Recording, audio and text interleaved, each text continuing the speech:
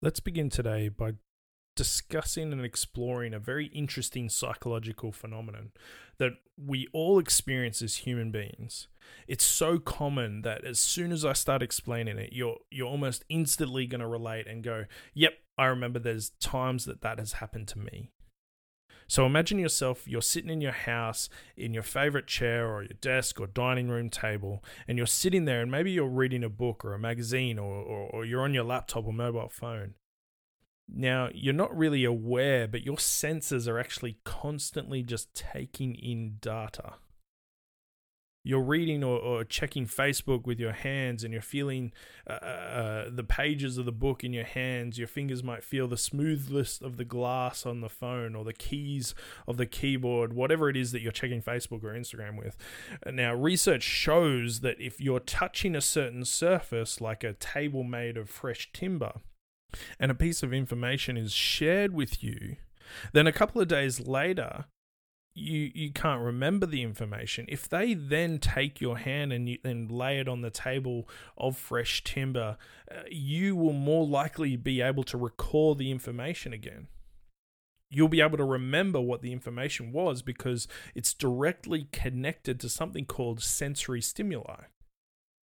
So you're sitting there, back to your favorite chair or your desk or your dining room table or your couch, and there is a noise or a soft breeze outside. There's the smell of cooking in the kitchen, coming from the kitchen, and you may not be really aware of these things, but they're in your peripheral vision. You're just focused here, really reading your book or checking your computer or your phone, but this entire sensory stimuli is surrounding you. And as you're reading or whatever it is that you're doing, you develop a mission in your mind, an idea. And you think, I have to go do insert whatever it is. I have to go do something. So the first thing you do is you get up out of your chair and you begin to navigate your way through your house in the general direction of your mission is. You head down the hall and maybe into a room or outside into the garage, and then you say something to yourself like, "What did I come here for? What was it that I came here to do?" Can you relate to that? It happens more and more as we age, doesn't it? The older we get, the more, post-it notes or reminders we need, right? But you've experienced this, haven't you? We go somewhere in our house and we forget whatever our mission was. And when that happens, what do? Well, usually we retrace our steps. We will travel back to the place where we first thought of whatever the mission was, and we'll pick up whatever it was that we were doing to help us in some way to remember what that mission was, relying on the senses of what we were doing before when that triggered our memory. What we're relying on technically is called a memory trigger. That is, I'm hoping that the sensory stimuli that I had at the time of the thought will trigger that memory of what I went on my mission for. That's how all of us are wired as human beings. We all experience life in this way. For example, when I was a little boy, we would visit Nana and Grandpa, and this was a special event, as I'm sure it was for you guys or for your children. Because around their house, they had a great many activities and different things, and it was a different environment. But for me and my brother, when we'd go visit Nana and Grandpa, there was a lot of things to climb around their house. And I loved that. There was this rocky retaining wall across the road. There was this satellite antenna nearby and many, many, many different trees. And my brother and I would go out adventuring and exploring and climbing and letting our imaginations run wild. We would go for walks, day trips around their place, and when we came home, my brother and I would play with a huge pile of Lego, and Nana would be in the kitchen making her signature dish, which was Anzac biscuits. Now, there's nothing quite like freshly cooked, warm Anzac biscuits with a glass of milk, is there? And there's not a time that goes by when I enjoy an Anzac biscuit that my mind isn't reminded of those awesome times spent with Nana and Grandpa at their place with the family. The family meals together, the games my brother and I would play around the house, the huge amount of love and contentment in my nana's eyes when the family was around and enjoying themselves. I'll never forget those times, but I remember them best when I smell the scent of freshly made Anzac biscuits. When I smell that particular aroma, the memories come flooding back, and a great deal of comfort and love fills my heart.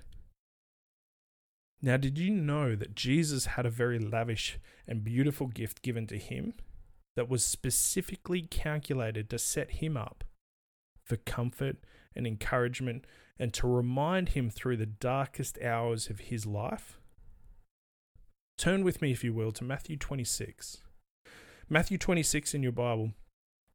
And we have a story of Jesus walking with the disciples to a particular town, and pay careful attention to the timing of the story.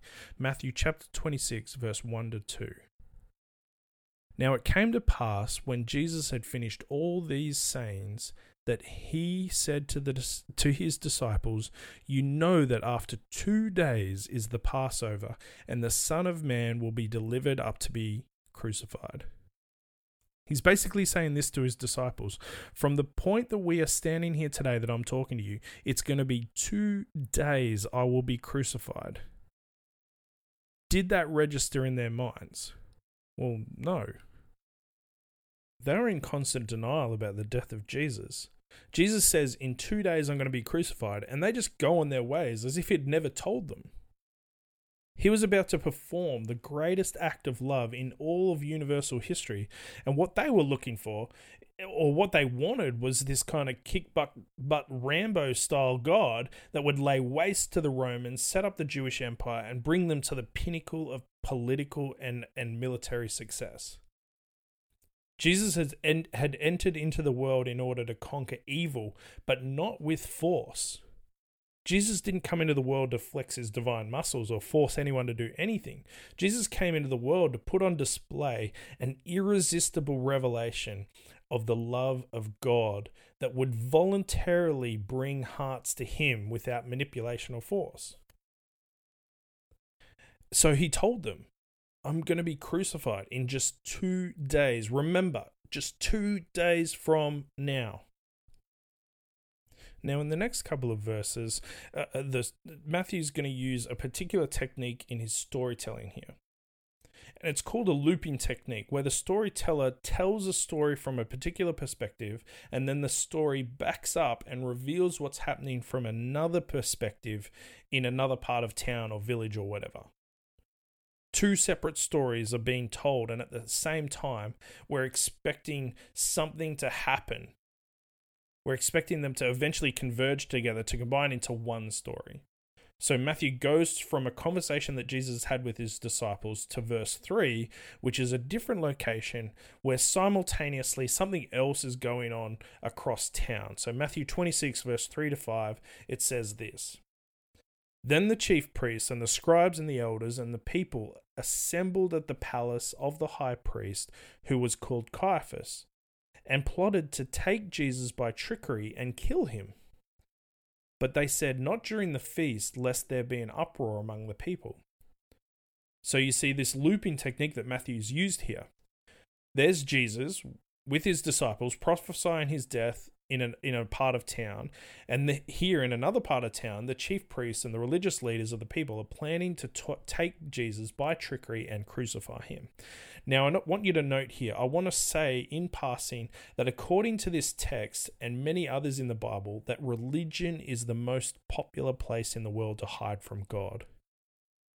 Here are these leaders in the religious context here, serving God, in inverted commas, as they plot the murder of God. In their perception, they were in worship mode or serving the Lord. Simultaneously, they were actually plotting the death of the Lord, Jesus. Now, Matthew takes us back to the first loop of the story. In verse 6. Verse 6, when Jesus was in Bethany at the house of Simon the leper. I want to pause here for a moment. Is Bethany a familiar town for Jesus? Well, yes, it is. He's been there before, right? Why has Jesus been there before? Is there somebody that Jesus knows there? Well, yeah. There are lots of people that Jesus knows there. In particular, there is a person by the name of Lazarus that we might recall from other stories, and his two sisters, Mary and Martha. They live in a home, and according to the Gospels, Jesus would actually come and rest and hang out with this family. He would just kick back and chill in this home with these three individuals. These people were close friends of Jesus. In fact, Lazarus was one of Jesus' best mates. But he's not in town this time to visit Lazarus, Mary, and Martha. Jesus is there to visit somebody called Simon the leper. So who's Simon the leper? Does Jesus have history with Simon? Well, yeah. And the obvious context is that he was a leper, but Jesus healed him from leprosy. So what was Simon's role in the community? Well, he was a leader. He was a Pharisee. He was a religious leader in the community. He had leprosy at one stage, and Jesus heals him. And Simon is throwing Jesus a party or a feast, and Jesus has been invited to the party as the honored guest. I'm sure if you or I were healed of leprosy or some other debilitating disease, we would also throw a party for Jesus and everyone to celebrate a monumentous event like that. So here's Simon as the host of this party. He's the guy throwing the party for Jesus because Jesus had healed him. And Jesus, with the disciples, enters into this house and they take their positions around the table at a party. And if we fill in the blanks of this story with some of the other Gospels and some information taken from the book Desire of Ages, we also discover that Lazarus is at the feast. Also an honored guest because recently he'd been raised from the dead, and that too deserves a party, right? So Simon seats Jesus as an honored guest, and you can picture it this way, that there's Simon, the master of ceremonies, the host at the head of the table, and then to his right, he most likely has Jesus there as an honored guest, and on his left he might have Simon. And what are parties like? Well, there's chatter, there's noise, there's aromas, there's food, there might be music, there's laughter, there's conversation. All of these kinds of things are taking place. Now picture all of this happening. Picture this room. There's just sort of a low tone of background ambient noise, just party noise, and there are people laughing and drinking drinks and eating and just generally having a good time. Then all of a sudden, a faux pas occurs, an awkward moment occurs.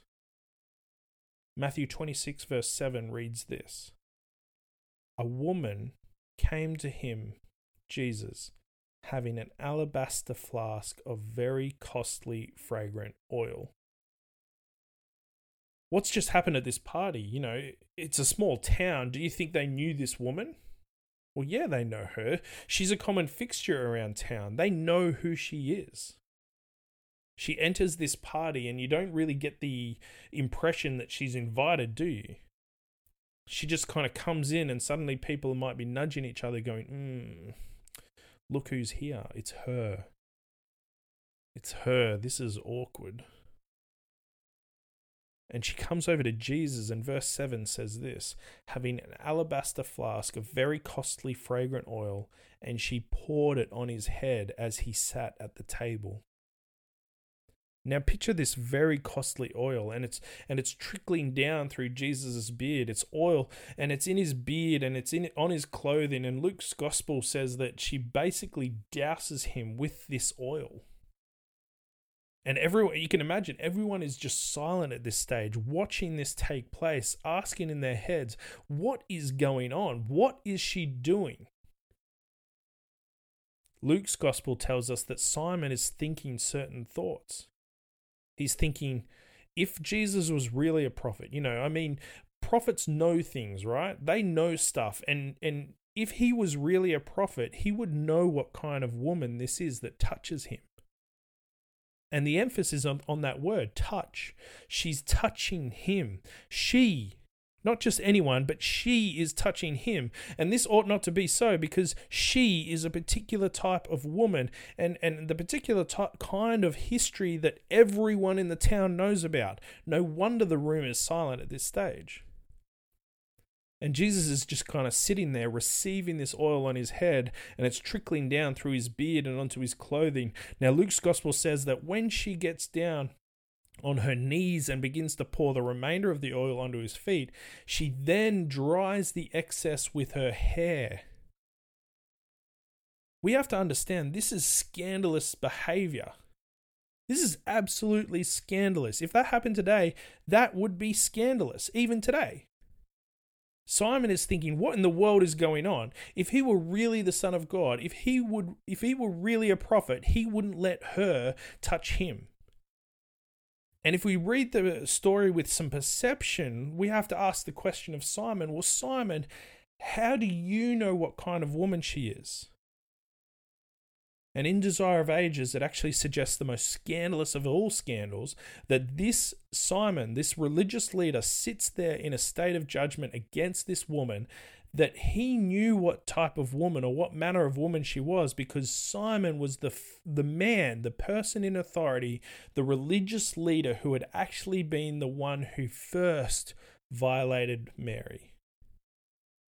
And that had then set her up for a meltdown of shame and guilt that led her to look at herself and feel dirty and defiled. For her to feel that there was something wrong with her, and so she began to give herself away for money because she couldn't bear to live in the sight of God. A prolific author says this amazing insight. It says this about Satan. Satan holds dominion through guilt. He whispers in the depths of our hearts saying, you did that, and you know you did that, and God can't forgive you, won't forgive you for what you have done. You may as well do it again and again and again and give up. You are worthless. And that was the frame of Mary's mind. But something had changed in her. Now she had a new boldness. Now she had a new motivation that had led her to take an entire year's wage, a lot of money. An entire year's wage today is estimated at something like $35,000 to $40,000. That's a lot of money for anyone. And she brings it to Jesus, enduring the shame and the glances and the whispers, and she pours this flask of perfume on him, according to the story. In verse 8, the disciples even go so far as to call the action that Mary's doing a waste. They say, why this waste? For this fragrant oil might have been sold for much and given to the poor. But Jesus responds in verse 10, describing what Mary has done as a good work that she has done for me. But Jesus continues and says that Mary had a purpose behind this action. She was up to something. Jesus says in verse 12, for in the pouring this fragrant oil on my body, she did it for my burial. That's incredible. The disciples don't believe he'll be crucified. Nobody understands what's coming up in how many days? 2 days' time. Peter, in fact, the most outspoken of the group, says, no way, no way, no way. At one point, Jesus actually has to tell Peter, get behind me, Satan. Nobody gets it or believes that he will die except for this woman. She gets it. She's the only one that gets it. And she's the first person who really understands the gospel. And Mary is in the process of becoming what we might call the prototypical Christian. She's in the process of becoming what God wants everyone to experience. She is living in the current of Jesus' love. And she is loving him back in a lavish and extravagant love, which the disciples call a waste. But Jesus defends her and he says, no, it's not a waste. It's a good work. Her response to me is appropriate. It's acceptable. In fact, Jesus receives it, and through his actions, Jesus says, I like the way she's living her faith. Her spiritual experience is the real deal. We too might look at her action and say, wow, what a waste. We could have done so much more with that amount of money. Back to today's analogy of a year's wage of $35,000 through to $40,000. We could have accomplished so much greater with evangelism within a whole year's of wage. We could build a new section of the church. We could do this and that or blah, blah, blah, blah, blah, blah. That's not wasteful according to Jesus, though. That's just a normal response to the caliber and the quality of love he has lavished onto her. You see, like gives birth to like, respect gives birth to respect, love gives birth to love. This woman is experiencing the love of Christ on a level that is moving her to act in response to his love. To the extent that we understand God's love for us, to that degree will we love him back. It's not a matter of good old-fashioned willpower. We can't pull ourselves up enough to get elevated. We can't make promises to God and keep them. Ellen White actually describes these promises as ropes of sand. We can't get a grip on our own and be able to keep those promises. And then through the door comes this beautiful revelation of God's love in Christ. And that love produces a response. Love begets love. And we begin to love him back. And 1 John 4:19 says this: we love him because he first loved us. We don't generate love for the Savior. According to the Bible, we are actually morally bankrupt. But Jesus, in this woman, sees something astonishing. She is doing this for his burial, and she alone is the one who gets it. Desire of Ages gives us a bit of insight into Mary's thought process. And it says this: the fragrant gift that Mary had thought to lavish on the dead body of the Savior, she poured upon his living form. She had thought that after Jesus had died, according to the customs in their culture, she was going to pour oil on his body to mask the odor of decay in the tomb. So she goes and buys this oil with the intent to anoint his body after he's dead. But then something occurs to her. The fragrant oil that Mary had thought to lavish on the dead body of the Savior, she poured upon his living form. Why did she change her mind? Well, Ellen White continues in Desire of Ages, revealing Mary's thoughts. It says, at the burial, its sweetness could only pervade the tomb. Now it gladdened his heart with the assurance of her faith and her love. Mary pouring out her, yes, oil in a physical representation, but more in a symbolic representation, she was pouring out her love for Jesus. She was pouring out her love for Jesus while he was conscious of the devotion, and the love was anointing him for the burial as he went down into the darkest and greatest trial leading up to his crucifixion. He carried with him the memory of that deed, an earnest down payment of the love that would be his from his redeemed ones forever. Mary was basically saying this: I have an idea. If I wait till he dies, he himself won't benefit from this gift. So I will pour this all over him while he is alive.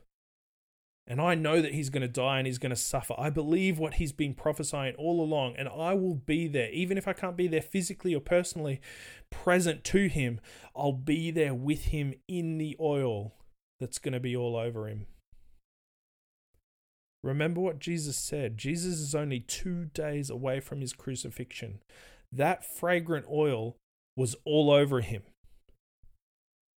And we're not talking about perfume that we have today that might last, half a day or a day at most. We're talking about oils that seep into the very pores of our skin, the very pores of Jesus' skin, and sticks and stays there and releases its fragrance slowly over time. And it wasn't uncommon for those fragrances to last up to a week.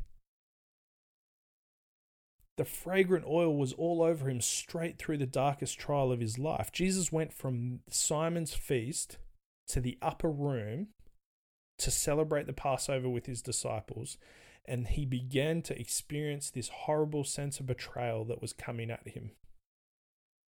Judas actually gets up from the supper in the upper room and leaves to betray him.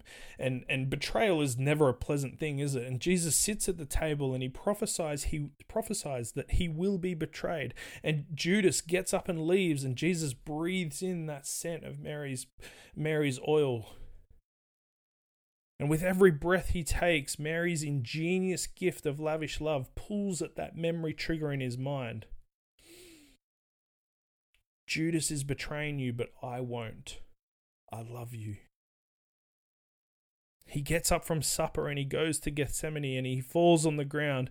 And Ellen White in Desire of Ages, when Jesus is in Gethsemane, he's in such agony that he's clawing with his fingers at the cold ground, at the dirt, at the gravel, as if to prevent himself from being separated even further from the Father. And he begins to be enveloped in this wall of psychological darkness, of guilt and shame right there. And he prays in agony, Father, if it's possible, let this cup pass from me. Nevertheless, though, not as I will, but as you will.